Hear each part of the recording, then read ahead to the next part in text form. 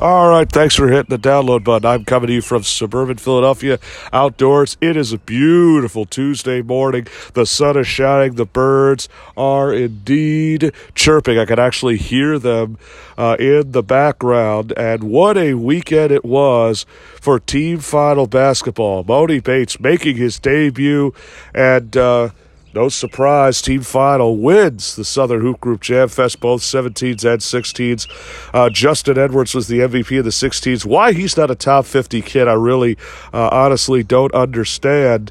It's amazing to believe. And there's a lot, again, to talk about as Memorial Day weekend is coming up. Albany, or I'll be in either Albany or Team Takeover's event in Greensboro, North Carolina. It's amazing to believe that the spring basketball, again, is heating up.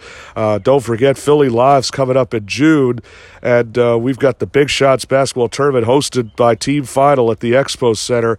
Whether or not the whole team will be there, that's still, again, a matter to be determined. We're going to switch gears a little bit as we're up a little early this morning at this 9 a.m. Podcast, and I'm going to be talking with the one and only Mark Jackson. You might remember him from he is the analyst on Comcast Sportsnet for Sixers pre- and post-game live. Sixers with a 125-118 win over the Washington Wizards. Game 2 is set for tomorrow night back here in Philadelphia at 7 o'clock p.m. And, what a great story about this young man. Mark Jackson is from North Philadelphia. Mark Jackson played 13 years professionally over in Europe, between Europe and the NBA, and 7 of those years were in the league. And while Allen Iverson was taking home MVP honors, Mark Jackson's career was only beginning as he was a first-team All-Rookie out west in Golden State. And I'd heard of this young 6'10", 6'11" big man named Mark Jackson. Mark Jackson had to play overseas, drafted 37th overall back in the early 90s because he had to support his mother growing up in a tough home in North Philadelphia. Mark Jackson led his team in Roman Catholic back in 1993. And I'm going to just shift things over again as we're going to be talking with the one and only Mark Jackson right after this.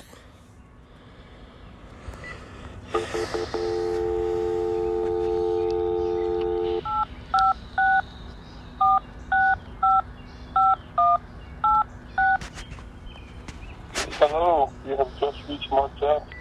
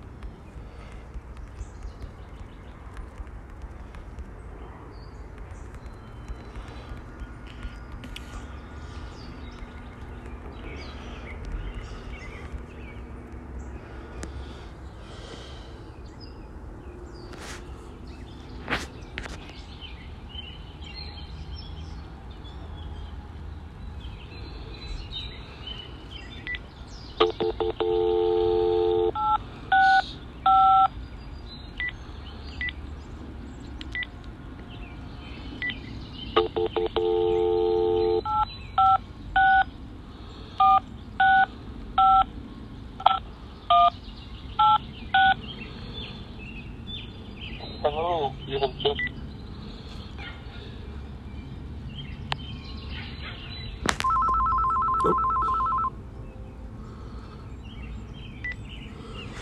All right, finally, without any further ado, and man, we've been trying to get this guy on the line. I've been going back and forth playing phone tag with this gentleman here, but I'm talking here with the one and only Mark Jackson.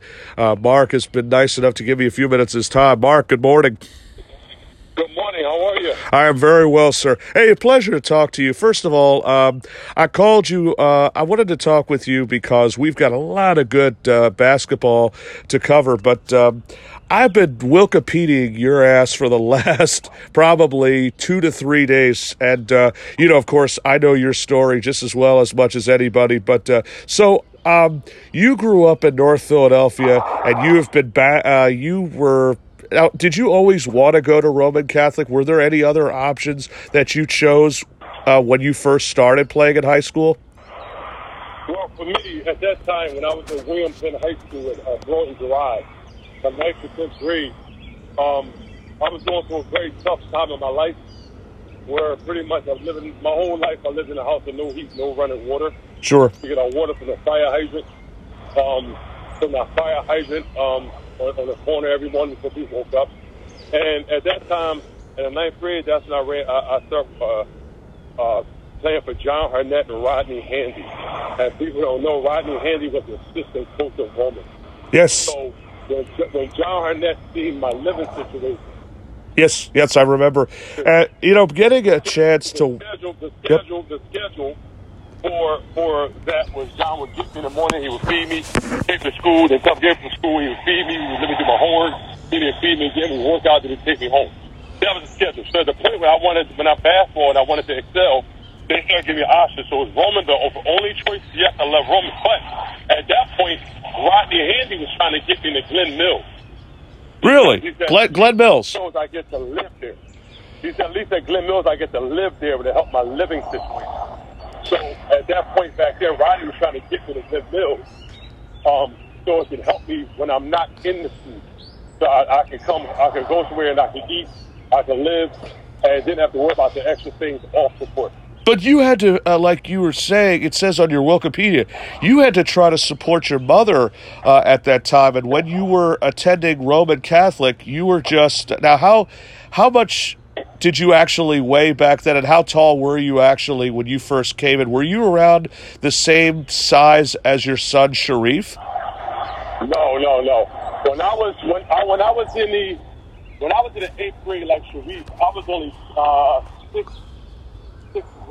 I was 6'1", 6'1" and a half. Are you kidding me? No. Yeah.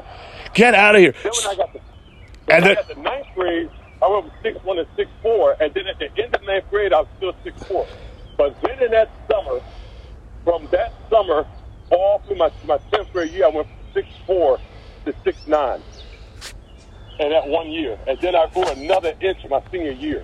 But and from the transition from the summer going into my 10th grade year to the end of the 10th grade year, I went from 6'4" to 6'9". Unbelievable. Said to Larry, that came to one of William Penn's debut games when I was in 9th grade. He said, he ain't that good. But then he came back to one of my varsity games as 10th grader. He said, holy cow, you really grew. And that was a big spurt during that time. Yeah, and I just, like I said, there have been so many of the great players, because I remember that 93 class was led by yourself and Alvin Williams, and Rasheed Wallace was just among some of the names. And but you yourself played amongst a good team yourself, and you played alongside, he's now at LaSalle High, by the name of Mike McKee, and your coach was a gentleman by the name of Dennis Seddon. What was Dennis really like back then? Well, Dennis, so let me tell you, Dennis had a partner at that time. We called him partner. It was Dennis Seddon and Coach Jeff Stepp. So Dennis is a lot like Chris McNessie. He's you look at him, clean cut guy, doesn't really yell a lot, doesn't really get hyped. He stays one way, but he has a way of commanding presence. He has a way of being cerebral, but getting on you, and you feeling that punch that he's giving to you mentally. Like, Mark, I need you to get off the butt. I need you to do right now. Get it done. And he was saying in the smoothest way that you would feel as though you're talking to a church. He's talking to a church mouse, but his point is like he's jamming it in your head. And then he had his partner, Jeff Stepp, who was the assistant coach. And Jeff Stepp was a pit bull. He was the one like, oh, you ain't stuff. You suck. You better tough it up. Like, so he was like a different way. So Coach Seddon was a smooth Marvin Gaye of coaching. Like, I'm going to give it to you smooth, but you're going to understand everything I'm saying. And that's who Dennis Seddon is. No. And there's always been, as long as I've been around, 16 years in this business, Roman has always had. I mean, the last coach we just had was no different than Dennis. Matt Griffin was somebody who, and I know you were around him a lot, was somebody who, expected bigs to be big, expected guards to play like guards, and winning was definitely key because Roman Catholic itself has always been a tradition of winners, of excellence, and student athletes is definitely a word you could probably say, because sending kids to college or to the pros at different sports levels, I mean, Roman Catholic itself really was and is a great school for young men.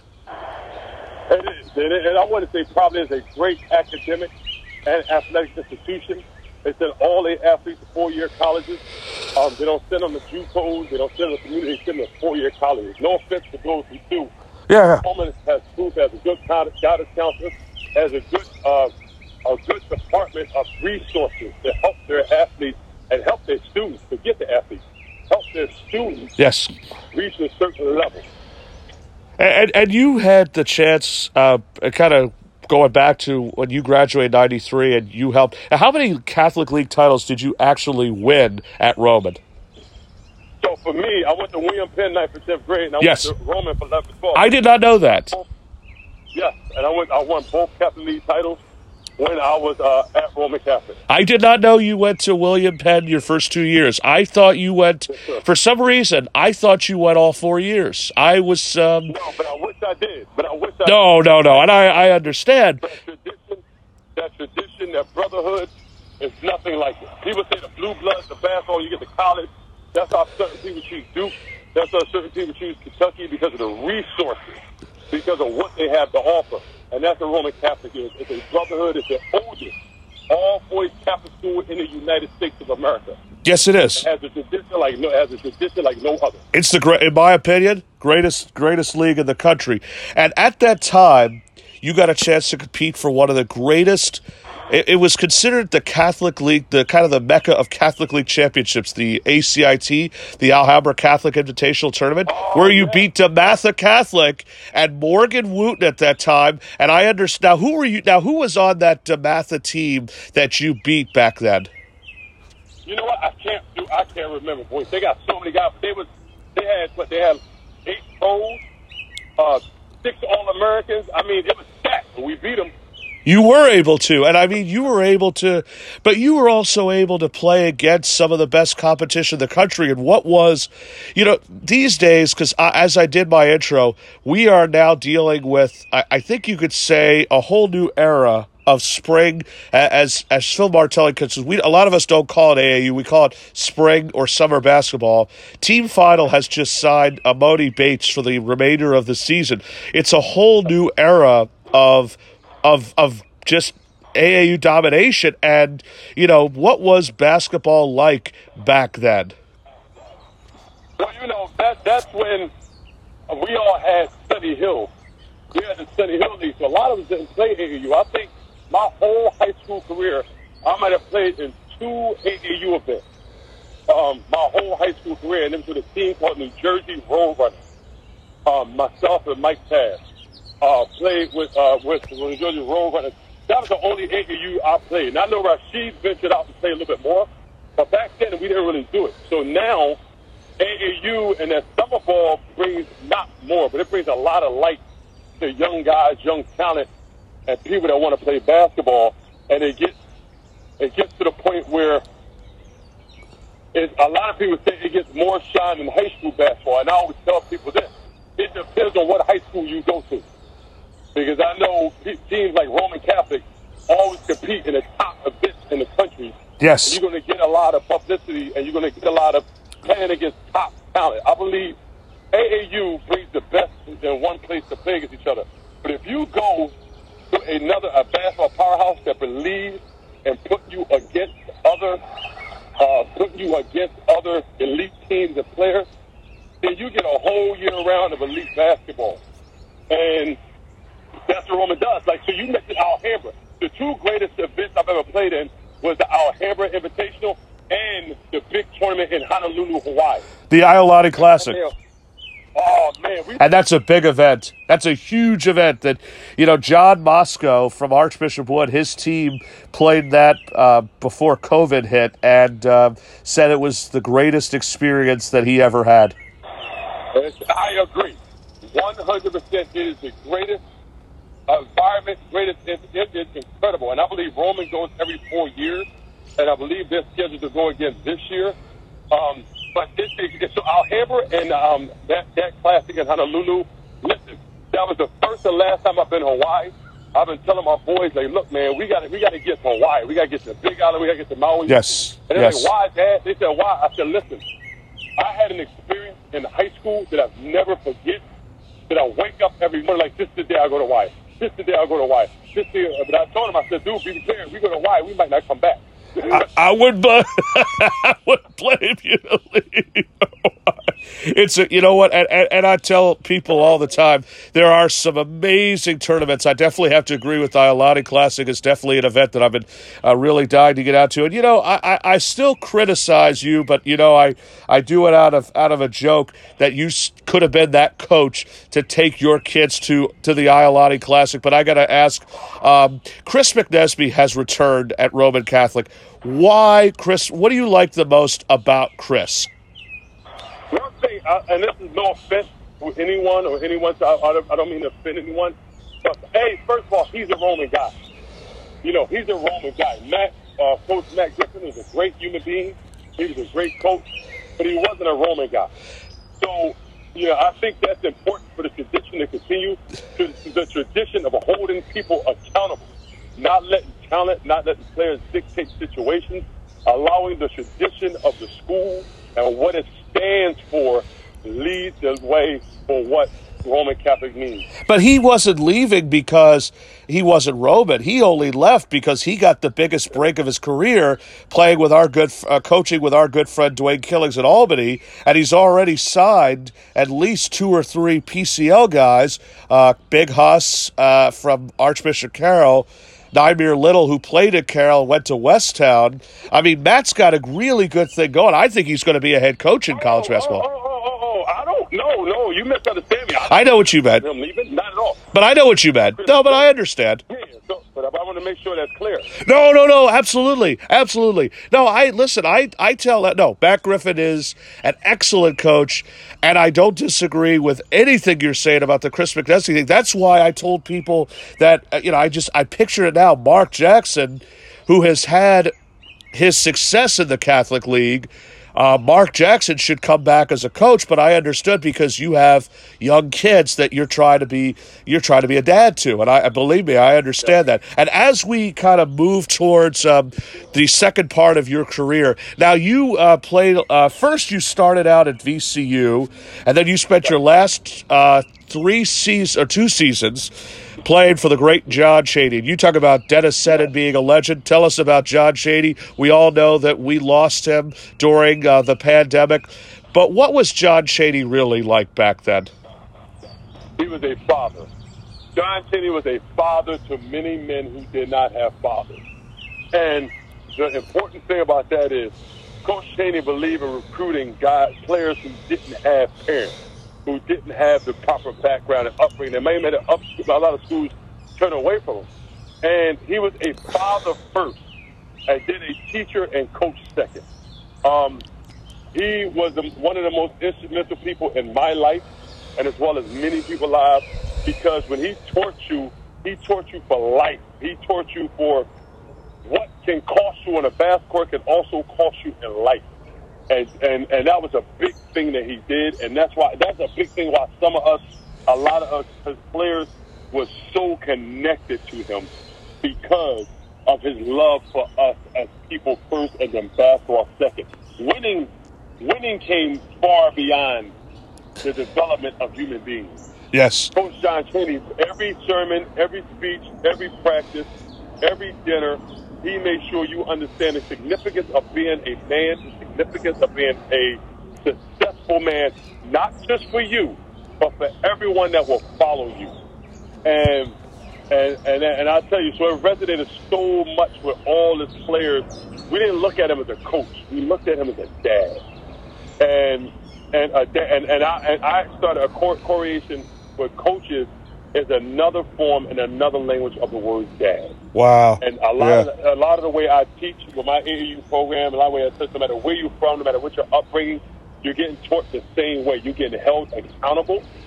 You're getting told when you're wrong. You're getting cherished and cheered for when you're correct, when you make an accomplishment, we celebrate you.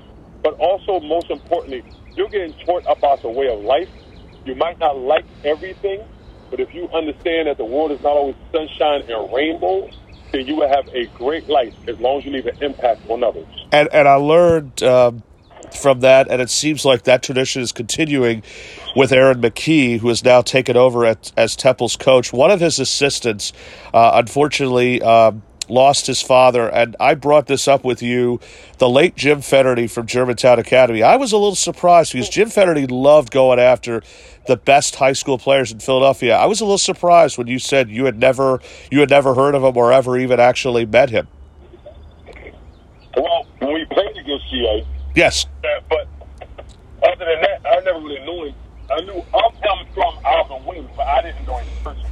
And Alvin Williams, of course, was the team's only All-American in the history of that school, and you got to play against, again, going back to the high school. Yeah, you got a chance to play against the best of the best, and yeah, we did lose. We just continue to lose great legends, and John Chaney was one. Tom Konchowski was another. The Saints sent from heaven.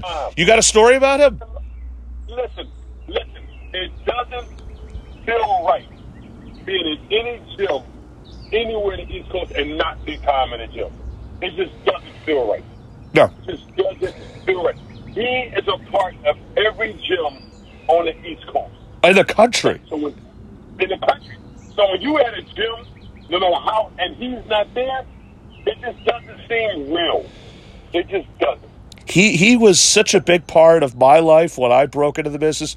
He would always intentionally go up to people and say, if I was announcing a game, it's going to be announced by it's going to be announced by a good announcer. I think you picked the right guy. That was Tom. He was the nicest guy in the universe. And he was one of the most well-respected people in the universe. He was, as John Calipari and Phil Martelli said best, the angel sent from heaven. He always had a smile on his face. He always was observant. Every kid that walked in the gym, and he introduced himself, and she gave you a firm handshake and looked you in the eye.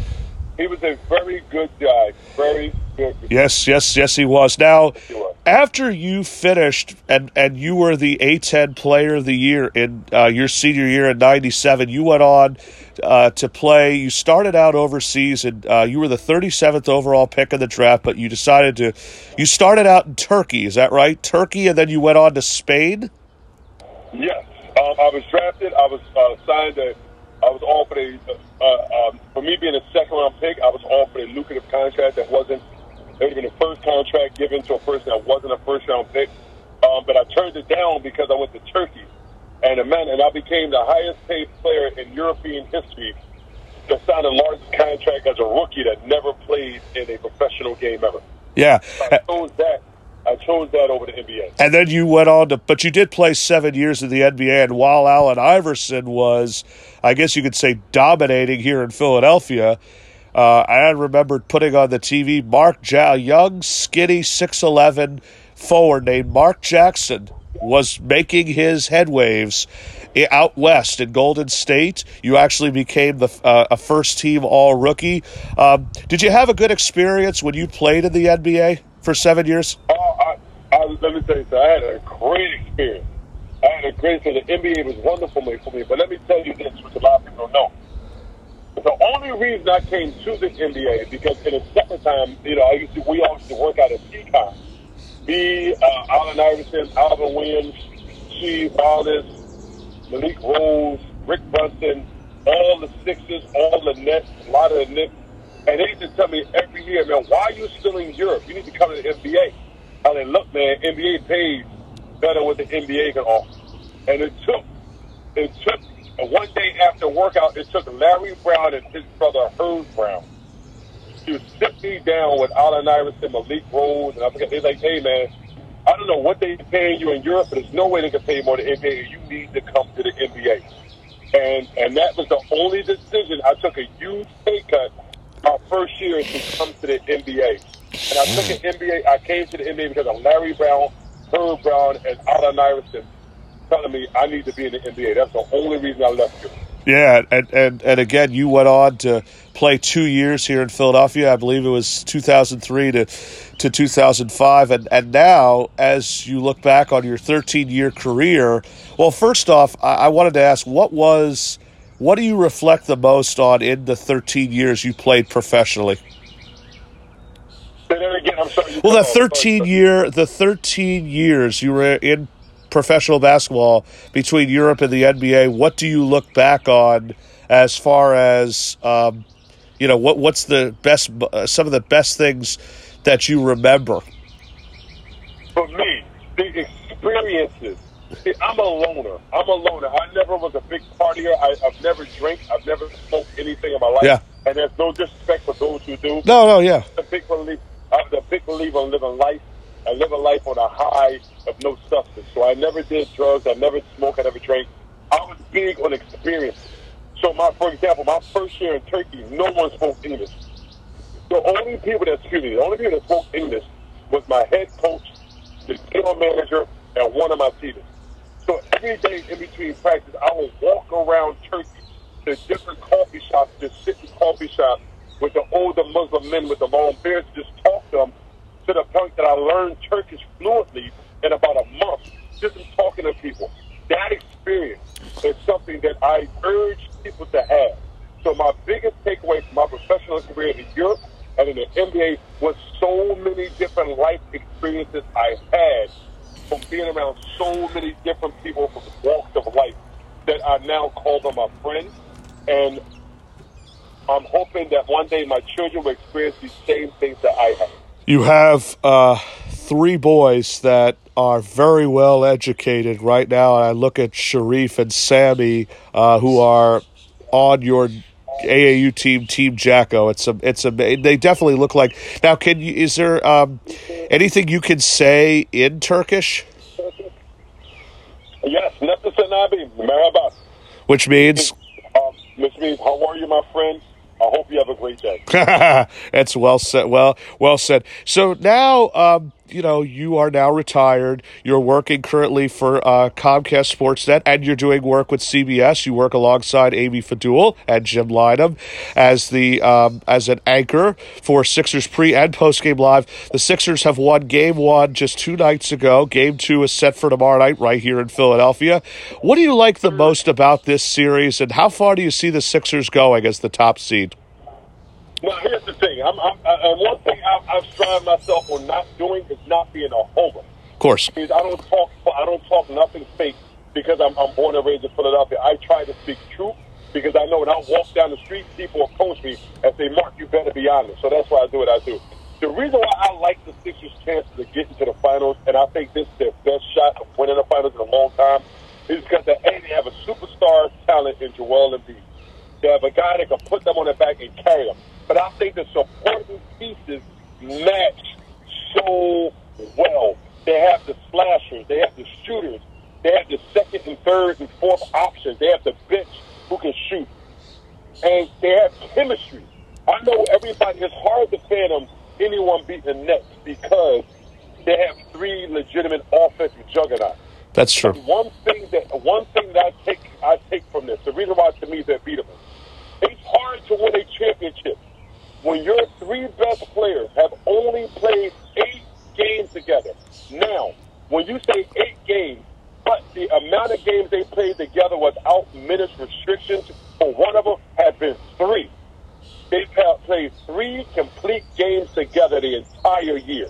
So I don't care how good you are. When you run against a team that has good chemistry, that has another superstar talent, that has a coach that can help with making adjustments, I think it's the Sixers game and the Sixers time.